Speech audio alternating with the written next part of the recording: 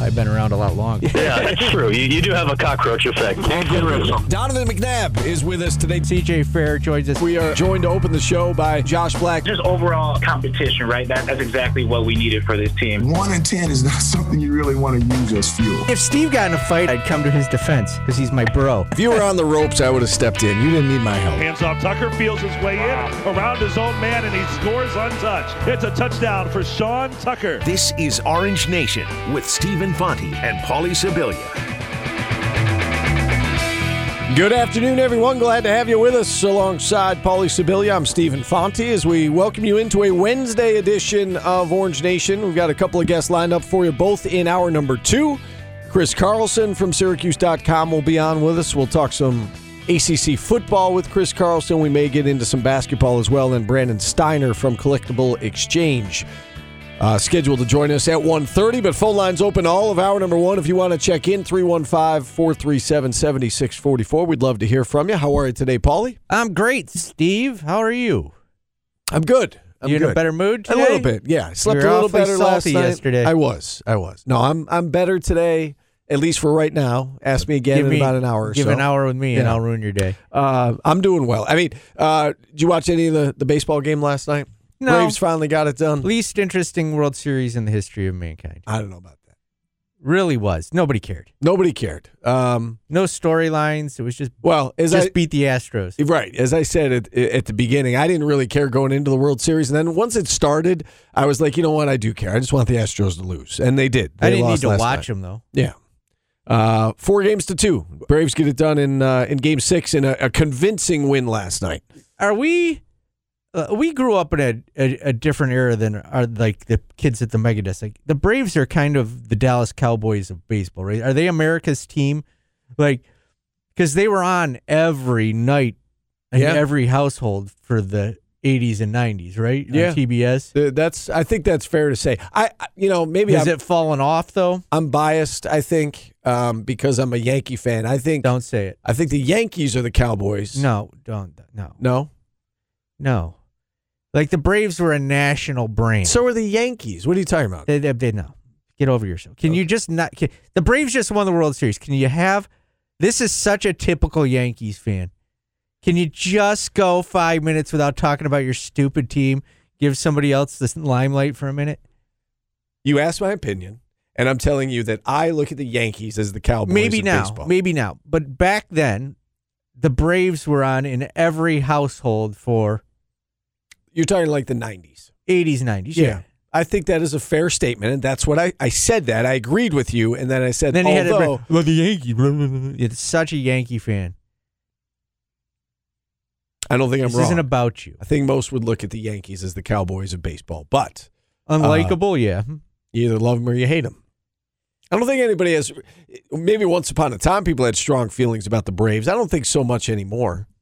Yeah, no, I'm just saying, like, I prefaced with that. We came from a different generation where the Braves were on every night. That's fair. The only time I got to watch the Padres play was when they played the Braves. When they played the Braves. Yeah. Okay. Or the Mets. The Cubs were on WGN. Cubs, yeah. Yeah, so. But yeah, nobody cares about the Braves right now.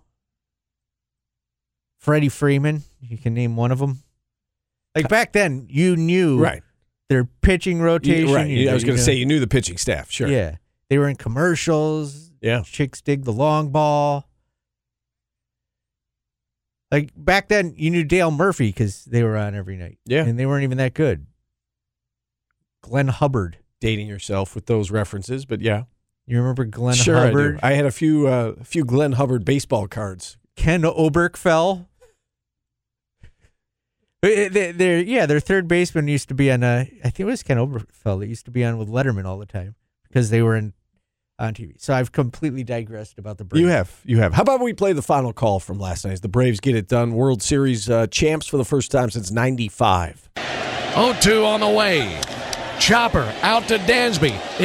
Dansby throws to first base. Is this happening? It is!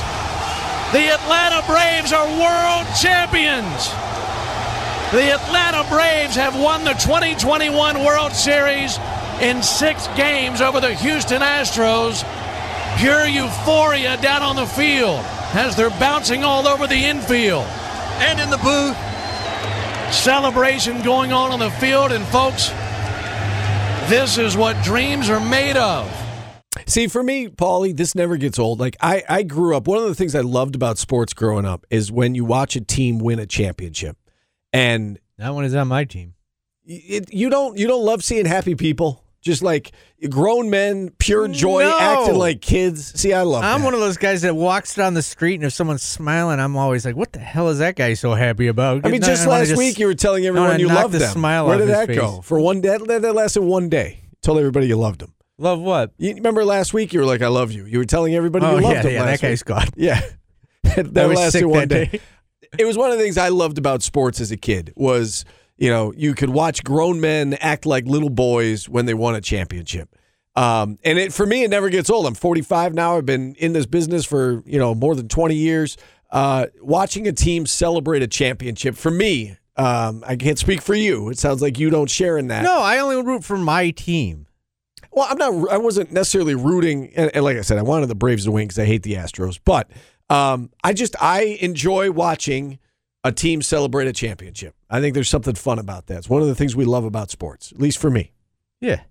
And I'm saying that, like the Braves were lovable when I was a kid, and I liked them, and now they've just kind of slipped away. And it's kind of sad to me. They're world champs. See, I would say that the Braves were like a part of Americana back in the day. Okay. I would say this. Is it easier to root for them now because they're not winning the division every single year? Like they are not. No, I was saying that last night. I was talking to a buddy of mine. I was saying that last night. I was like, this team it's great because it's a bunch of nobodies that nobody knows about, but those teams were so good, and everybody, the Braves back when they were stacked were so likable. Like Greg Maddux is likable. Those were all unless you're fun in the same guys. Division as those guys, then they're not. Those likable. were all fun guys, and you kind of feel bad for those '90s teams that they only got one. Yeah, right. I don't know. There's something about rooting for a team that they overcame a lot of adversity this year. You look at the fact they lost their best player, and they beat basically the best teams. Right, they deserved it. They deserved it. But to come from where they were. Right around 500, they lose Acuna, and you think, this isn't going to be their year. I mean, he's their best player. He's done, and for them to overcome that, and as you said, to go through the buzzsaw that they had to go through every step of the way to get to this point and to win the whole thing. The Mets had to just completely collapse too, because there's true. luck in every championship, and the Mets were running away with it at one point and just collapsed. Let's hear from Tim Kurkjian on what an unbelievable story this was for the Atlanta Braves. This is a great story that the Braves wrote this year. They were under 500 for 126 days this year. They lost Ronald Acuna Jr. on July the 10th. They didn't get over 500 until August the 6th, and then they beat a 95-win team, a 105-win team, and then a 95-win team. They out-homered the Astros 11-2 here in the World Series and won it for the first time since 1995. Sorry, Scott.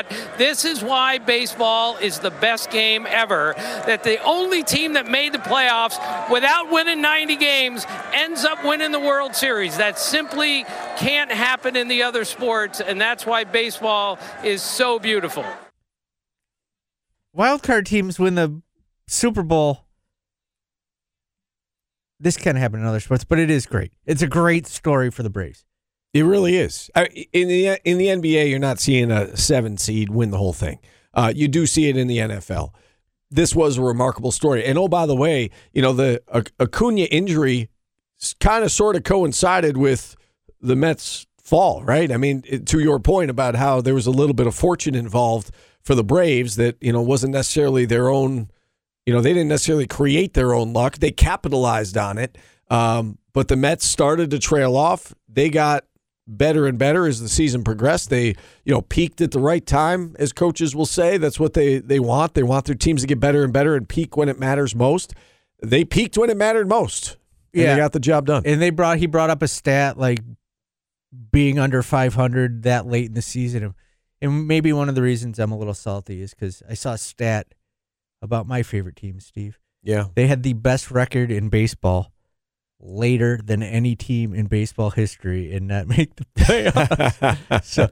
so maybe that's why I'm a little salty about it. Yeah. And you're wearing your Padres hat today. Always. Yeah. I'm always that's me. I root for my teams and don't care about the others. All right. Freddie Freeman, you mentioned, was certainly a big storyline. This World Series didn't have a lot of great storylines, but the fact that he finally got the chance to celebrate a championship was a big deal. Here's manager Brian Snitker on Freddie Freeman. He's everything that the Braves epitomize. I mean, when you talk about a Braves-type player, it's Freddie Freeman. How he comes to play every day, what he does in our community, the person that he is, the influence he has on all of his teammates, me in particular. I don't know what I'd do without him, quite honestly. I mean, he's my rock, too. I mean, it's like I go to him with things. I've been with him since the first day he came here in the big leagues. He's everything that the Braves stand for. So, I mean, don't you feel good for Freddie Freeman? I mean, you're a baseball guy. No, I do. I do feel good for him. I feel, we talked to the play-by-play guy for the Houston Astros. I feel awful for Dusty Baker. Yeah. Dusty Baker is a good dude. I'm sorry he's tied up with this horrible franchise. But if I want, I would have loved to see Dusty Baker get a World Series. That's the only thing I cared about on the Astros. I was going to say there are some who believe he's not going to get in to the Hall of Fame. This would have helped his case. Yeah. Now I tend to think he's still got a shot, but there are some who thought that he needed this to put him over the top and to get in the Hall of Fame. You're right. I do feel bad for Dusty Baker. I don't feel bad for that organization not at all, though. Yeah. And I'm happy for the Braves. And again, I'm a Bills fan. So I root for my team, but when my team's out of it, I enjoy watching teams and players and franchises celebrate championships because it's the pinnacle. I mean, it's everything you get up at 6 a.m. and put in those workouts and, everything you do to get to where you are, it's that moment where it just all comes together and it's emotional on many levels. So I'm happy for the Braves that they were able to get it done. I am too. And I think back to their great history of Chris Chambliss, Gerald Perry, Claudel Washington. Oh, I remember him. Bob Horner. That's who I was thinking about. Yeah, right. The greats. Jerry Royster. The Braves of yesteryear are all celebrating. I feel like we could come up. Chipper Jones. With an all Braves team. I was going to say, I feel like we can come up with a game that might sweep the nation with old school Glenn Braves Hubbard. names. Did I already say him? Yeah. Bruce Benedict, catcher extraordinaire. Pascual Perez. All right, I'm done. Are you purposely not naming like Smoltz and Glavine? Yes, I'm naming the Braves I grew up on. Maddox. Everybody knows those guys. I know. Chipper Jones never won, right? You never won a championship? No. I mean, they haven't won since 95. Yeah, so. I'm old, Steve, and I just proved it. Yeah. My breakdown of yesteryear Braves. All those off the top of your head, are you reading? Did you Google while we were talking? I won't acknowledge that. All right, fair enough. Let's take a timeout. 315-437-7644 if you'd like to check in. We are going to talk some SU basketball today. Who's the best shooter in SU basketball history? That's on the docket next. We're back after this on ESPN Radio. ESPN 97.7 and 100.1. Watch live on QSportsTalk.com. This is Orange Nation.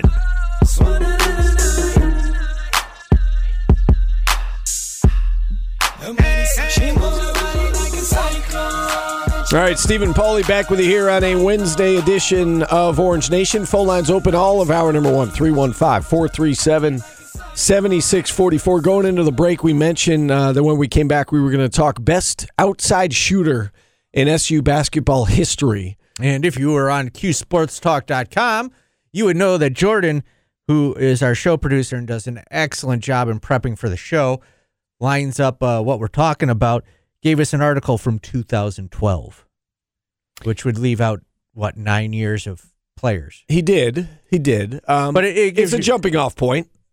So there was a Bleacher Report article that he provided us with that broke down, at the time, the top 10 shooters, according to the Bleacher Report in SU basketball history.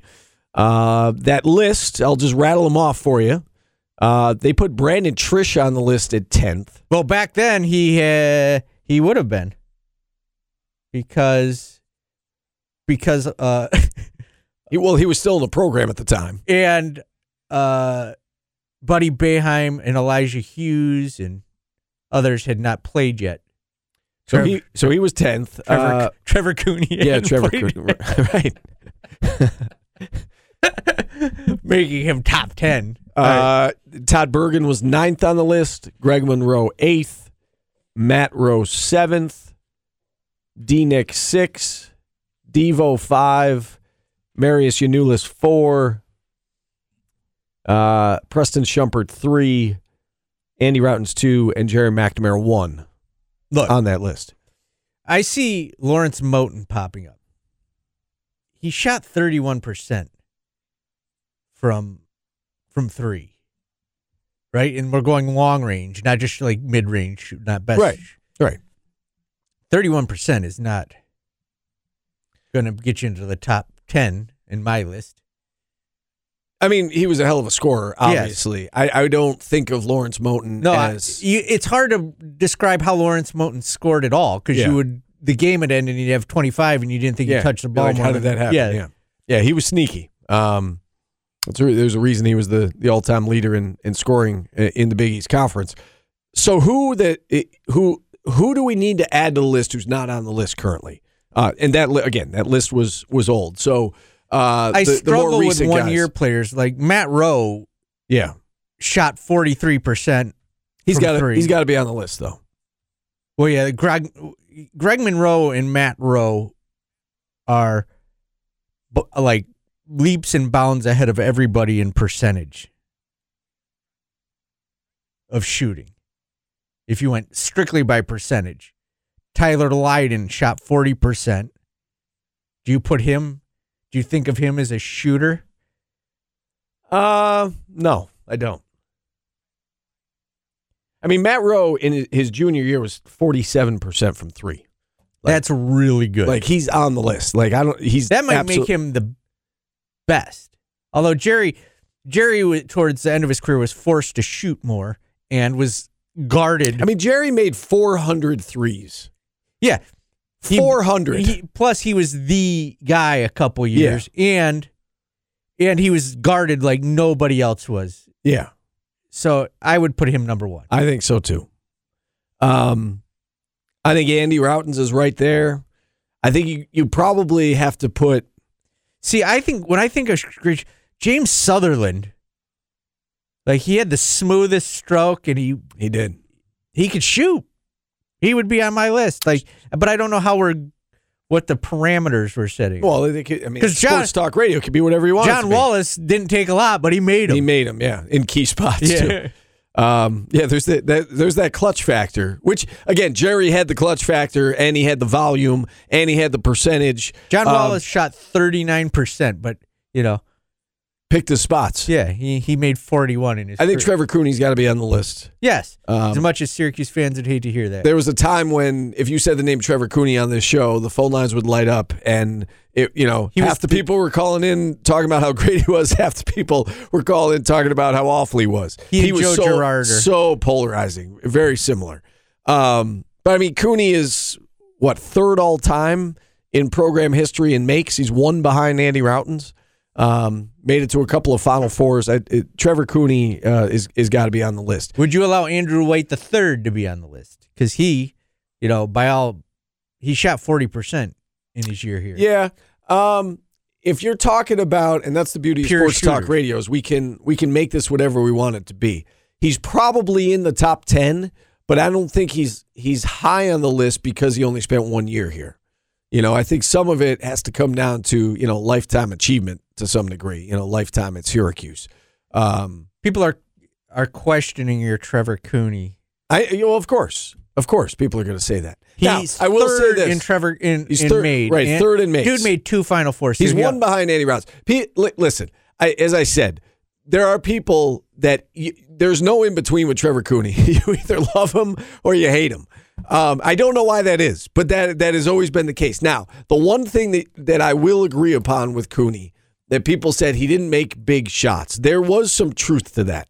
That when the game was on the line and he had an open look or a quasi-open look, generally speaking, it did not go in. I will give them that. He had one of the biggest, like, he was into, like, that's always going to be my, He was in two Final Fours. Yeah. Yes. Top 10. Yes. I remember Sal and I, we came up with a stat. His numbers aren't great. I don't remember the stat off the top of my head right now, but when you looked at points, assists, and steals, he's in company with like only 6 other guys, and it's like Jason Hart, Sherman Douglas, Pearl. Like it's Syracuse basketball royalty, and he's one of the names in that list. I don't remember the stat off the top of my head, but he had a heck of a career at Syracuse University. Let's check in with Tim in Eastwood. Tim, what's up? Hey, guys. One name that you guys have to mention, and Paulie was during I think we're about the same age, and this guy played before the three-point line, both of the guys I'll mention, and it's Raphael Addison. He was a great shooter. Yeah. He played the year before, his last year was 86, the year before the three-point line. If he had played with the three-point line, he would be by far still. Lawrence Moulton would have been chasing him for all-time leading scorer.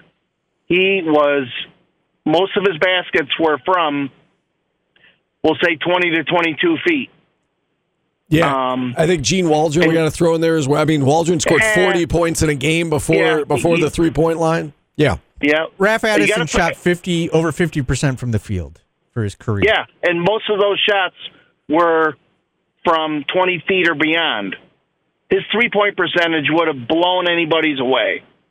I never saw Dave Bing play at Syracuse, but I'm assuming he was a pretty good shooter. I mean, you look at what he did, some of his single games, 46, 45, 43 points. I mean, again, he did that, of course, without the three-point line. Yeah, and you got to include, besides Dave Bing, Mike Lee, and one of the Lee brothers from 75, they played way before the three-point line, and they were great shooters. Yeah. No, and it's a fair point, and I appreciate you checking in. I mean, maybe we have to put that as the asterisk, Paulie, because greatest three-point shooter. Yeah, since the line, because there were some great scorers in SU basketball history that did not benefit from the three-point line. So maybe this has to be, best three-point shooters in program history since the line came to be. But that's a good call, and that's a good point. I mean, there were some great shooters, certainly, back in the day that didn't have the benefit of playing with the three-point line.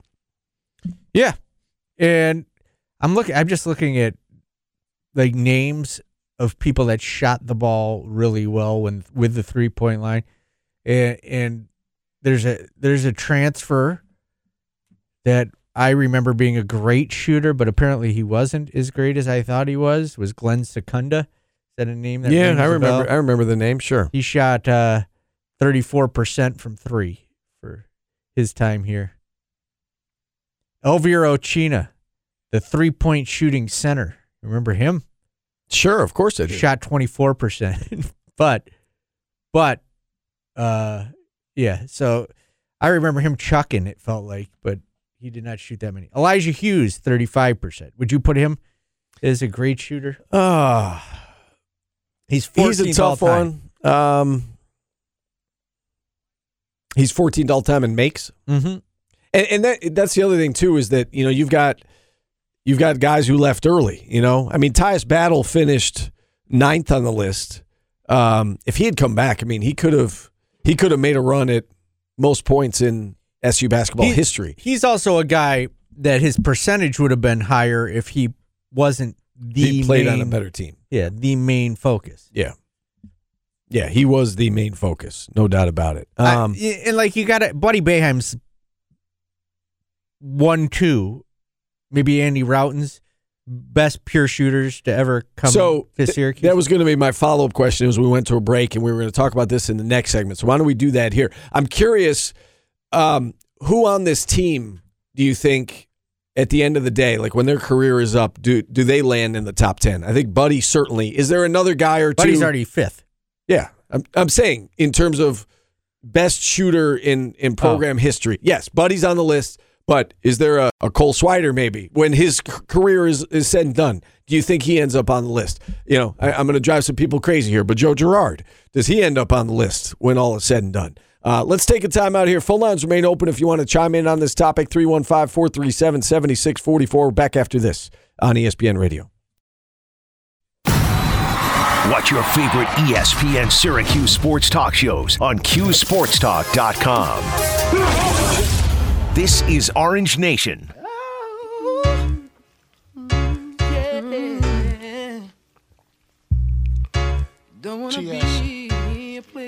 All right, Stephen Pauly back with you here on a Wednesday edition of Orange Nation. Why do you have a smile on your face? I'm just having fun today, okay, Steve. All right. I'm poking the bear in the breaks, and I like it. You are. I won't do it on the air today. I see. I let you get under my skin the last couple of days, and now that you see it, that like there's a weakness, you're like attacking the weakness. There's a lot of weaknesses. You're attacking the weakness. You're not like the Death Star where there's only like that one little tiny hole you I gotta gotta pretend it doesn't bother me. I gotta get back to. You've got a lot of weaknesses. I got to get back to being focused and I'm not listening to you. That's the key, is to try to tune you out. This is important information. Breaking sports news. You hear it first. Breaking news, Steve, according to QSportsTalk.com chat, Kevin in Liverpool. It's snowing a little bit in Cicero. Ugh. Did you say it snowed in the Tug Hill? Yeah, they got 9 inches according to meteorologist CBW in our. Wow. I literally trust the Q Sports Talk chat way more than I should. Like, if they say something, it's true. So that's a dangerous way to live. I know. I believe anything they say is breaking news. Like, hey, it's hailing in Beeville, according to Josh's love child. We're talking SU's greatest shooters, and somebody. We are. And Ron in Cicero has a different question for us. What's up, Ron? Hey, I have a quick question for you. Who do you guys think would be the best scorer off the bench Syracuse has had? I would personally say, to me, I know Deion Waiters didn't start originally. He came off the bench. Right. But I kind of like James Sutherland. Okay. I mean, I think Deion's the answer to the question. Chris Joseph, wasn't he? Yeah, he Sixth man of the year 1 year too? He was. Yeah, So was Scoop Jardine. Yeah, Scoop was on. Scoop's got to be on the list when he was a 6th man. Chris Joseph. I think Deion's the answer to the question, Ron. But yeah, I mean, Sutherland's certainly up there. I mean, Paulie wants to put him on the list for top 3-point shooters as well, or at least under consideration. So, yeah. And to answer the question also, with this snowing in Cicero, I'm working out in it right now. All right, thank you. So he can confirm. See, that's what we're supposed to do. Let's go to Ron in Cicero for live breaks. See, you're supposed to confirm something with 2 sources. So now we have the confirmation that we're looking for. Chris Joseph is 6th man of the year, averaged 11 points and 5 rebounds. See if I can Google this one. Deion Waiters, 6th man. All right, let's see. Boo. Yeah, Deion never started a game here. I think he's the answer to the question, right? It's got to be him. Yeah, why am I? What year was he 6? It had to be 2011-12. He averaged points per. He averaged 12 points a game, so he scored more than Chris Joseph off the bench. Who's he? Deion? Yeah. He averaged 12.6, and I mean they went through that stretch where. I mean, they had arguably the best 6th man of the year for multiple years with Joseph and Jardine and Deion. And, I mean, that was always a big weapon for them. And, again, I'm not saying that Benny Williams is going to be the best 6th man, in the country, but they potentially could have that again this year with Benny Williams getting that little spark off the bench. So, which, again, come next Tuesday, you're going to owe me $20. But, there is something to be said for that. A guy who can come in and change national the game. 6th man of the year. That's pretty impressive. I mean, there's something to be said for that when you have a guy who can come in off the bench and change the game. And you know what? Kadari, to some degree, had that ability last year to come in and he would switch things up. and provide a spark and, instantaneously impact the game. And, Benny Williams may have that type of impact this year coming off the bench at the forward position. Yeah. I don't know that they'll get the numbers that you would expect out of, I don't think they're going to put up huge numbers like that, but the bench is going to be better than normal. Right? Yeah, I think so. Now, with that being said, we know that the later the season goes, Jim Boeheim tends to, the rotation gets a little bit tighter, and he goes with his 7 guys. Let's try not to compare people to Chris Joseph, Scoop Jardine, and Dion Waiters too soon. Right? Yeah, who was doing that? I wasn't comparing. I'm just saying. Oh, yeah. Didn't you just say Benny Williams could? I prefaced it by saying I'm not in any way insinuating he's going to be the national, 6th man of the year or anything like that. But they've got a stud coming off the bench who can impact the game when he enters the lineup. That was my point. I'm not comparing him to those 3 guys. And Tuesday, I'll give you, or Wednesday afternoon, I'll give you the $20 I owe you because Benny Williams will be available to win the 6th man of the year. Right. So, in any event, good question. But I think Dion's the answer. I mean, Dion's the best 6th man in program history. Right. Although it's hard to argue with Scoop though. If you win the national, you were the best. I mean, you can't go by what happened the year you weren't the 6th man. I'm just saying. I mean, he was the. You know what I'm like? You can't go by his. He's a top 5 NBA draft pick. I know, but you can't go. You're looking at what they did in their career overall. Like you can't go by what someone did in their NBA career. Didn't you just say Dion averaged more points than those 2 guys? No, I said he averaged more than Chris Joseph. Okay. But I'm just saying. And I believe the question posed to us was best scorer off the bench. Okay, well, Dion. And so Dion is the answer. Yes. Because Scoop was, he brought other things to the team. I mean, Billy Eland is a good one. Red Rob. That's a good one. Yeah, that's a good one. I mean, there were games he dominated. Like I remember him coming in against Notre Dame at Notre Dame one game, just dominating. He's the answer to a trivia question as it pertains to the national title game. He made the final field goal of that game. Cool. I don't know why I bother with you. I'm not going to let it bother me.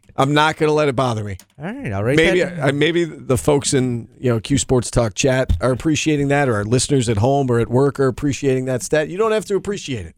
Billy Edelman was cool, dude. The player who had the final field goal, responsible for the final field goal in the national championship game. I don't care if you don't care. I didn't know that. Now you do. Yeah. CBW in our Q Sports Talk chat saying he didn't know that either. Fascinating. I would use the word fascinating for that. I almost just said I can't stand you, but I'm not gonna let you get under my skin. What? Can we come to a consensus of who is? So the question was before the break. The question before the break was, Buddy's going to be on the list. Buddy's on the list already. Joe, Cole, either of them, at the end of the day, after their career is up, you think they belong on this list, regardless of how many threes they make at Syracuse? Do you think they'll be in a top 10? Not Joe. 3-point shooter. No, not Joe. Cole's got a chance. Cole's got the potential, and we're saying that based on 2 exhibition games for 2 more years, and he's going to have the volume. Yeah, a lot's got to change. Because when I think Joe Girard, I think he's a solid player. He takes bad shots. Like if you had when you say if he's going to be here 2 more years, he's got 3 years of eligibility left. This one and 2. That's what you're saying. Yeah. So you've got, if you had worst shot selection, I'd put him up there. But I would take him as a starting point guard any day. Gamer. Moxie, I believe a caller likes to call in and use the word a lot. I like him as a player overall, but I'm not ready to put him in the great shooters yet. But he's got time to improve that. Yeah. From what I've seen from Cole Swider, it's a different level of shooting than Joe Girard. Yeah. Which is what I said, these 2 exhibition and I don't think games. Joe Girard would be insulted if you told him that Swider and Buddy Boeheim were better shooters than him. That's not an insult. Right. I mean, they have the luxury. I mean, I think there are some comparisons to Joe and Trevor Cooney in terms of three-point shooting ability. I would take those two in a second on my team. Right. It just so happens Joe is here when there's an all-time great shooter, which should help them. I mean, we've been saying that the fact that you've got three guys that are so proficient from the outside, they're going to help each other. Like, it's not just Buddy. You bring up Tyus Battle. I mean, the focus was from a three-point perspective was Tyus Battle, right? I mean, there were times when he was the only outside on the court.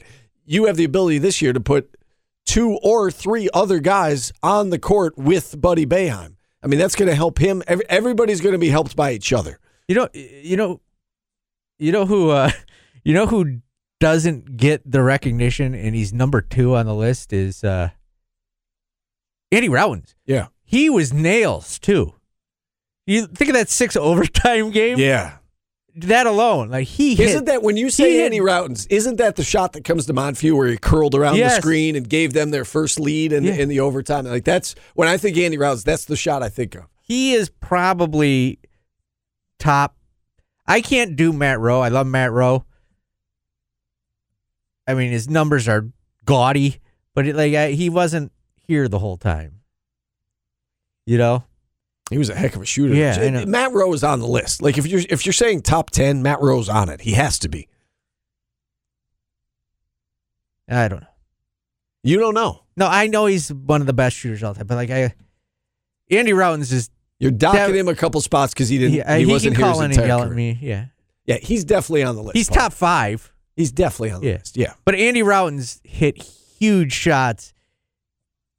It is, and I put James Sutherland in my top 10. Where's Sutherland? I know you have the list in front of you. Where's he? He can't be top 10 in makes.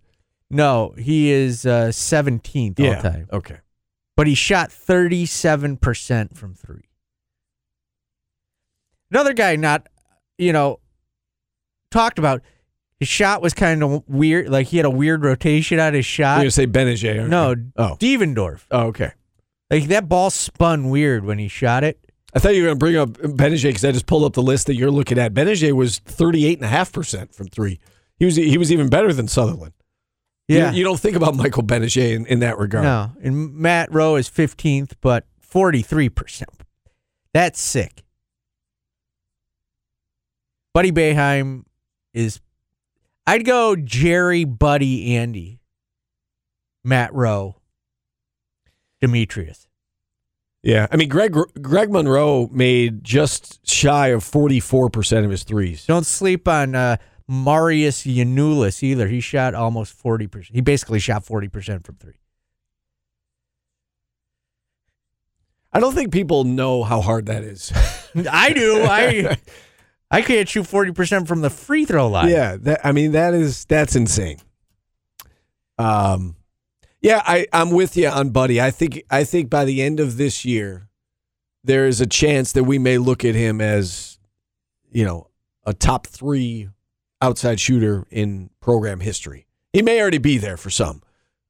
Let's see how he does this year. But I mean, just that last month and a half alone from last season, he was lights out. So he's definitely on the list and he's climbing. All right, let's take our final time out here in hour number 1. I do want to press you. We made it all the way through that without mentioning Preston Shumpert. Once. I said it right off the top. He was on that list from 2012. He's 4th all time. Yeah. And we didn't mention him. He's got to be on the list too. He shot 37% in his 4th in makes. Yeah, just about 38% for his career. Because again, Buddy right now coming into this year was just over 37%. Shumpert was just shy of 38%. So from a percentage standpoint, Shumpert was even better. But we've seen Buddy turn it on. I mean, Preston also hit a huge shot too against Kentucky in the tournament. Am I dating myself with that reference too? No, I'm with you. I mean, we're both old. I know that. And there, I think there has to be some of the clutch factor. Factored into this. Yeah. Maybe next week we will do that. The most, Jerry's going to lead that list, right? I think Jerry's got to be on that list. You mentioned Wallace. I think Tyus Battle was a really clutch player. hit a game winner at the buzzer. Yeah, you know. Georgetown game comes to mind. I mean, he's He had hit a few two. of them. Yeah, He's had a few of Clemson. them. Yep. He'd be on the list, yeah. Clemson when he had the flu. He almost didn't play that The flu night. game. Yeah. Michael who? Yeah, almost didn't play that night. Hit a game winner. Had that shot against Florida State in the double overtime shot. I mean, he was a really clutch player. We'll do that next week. And we'll all get right. a list newer than 2012 of the clutchest. Why don't, we can just come up with our own list. Yes, we don't will. have to rely on somebody else to come up with it. We'll take our final time out here in hour number 1, wrap things up, and then we've got Chris Carlson set to join us at 1 o'clock to talk some ACC football. We're back after this on ESPN Radio.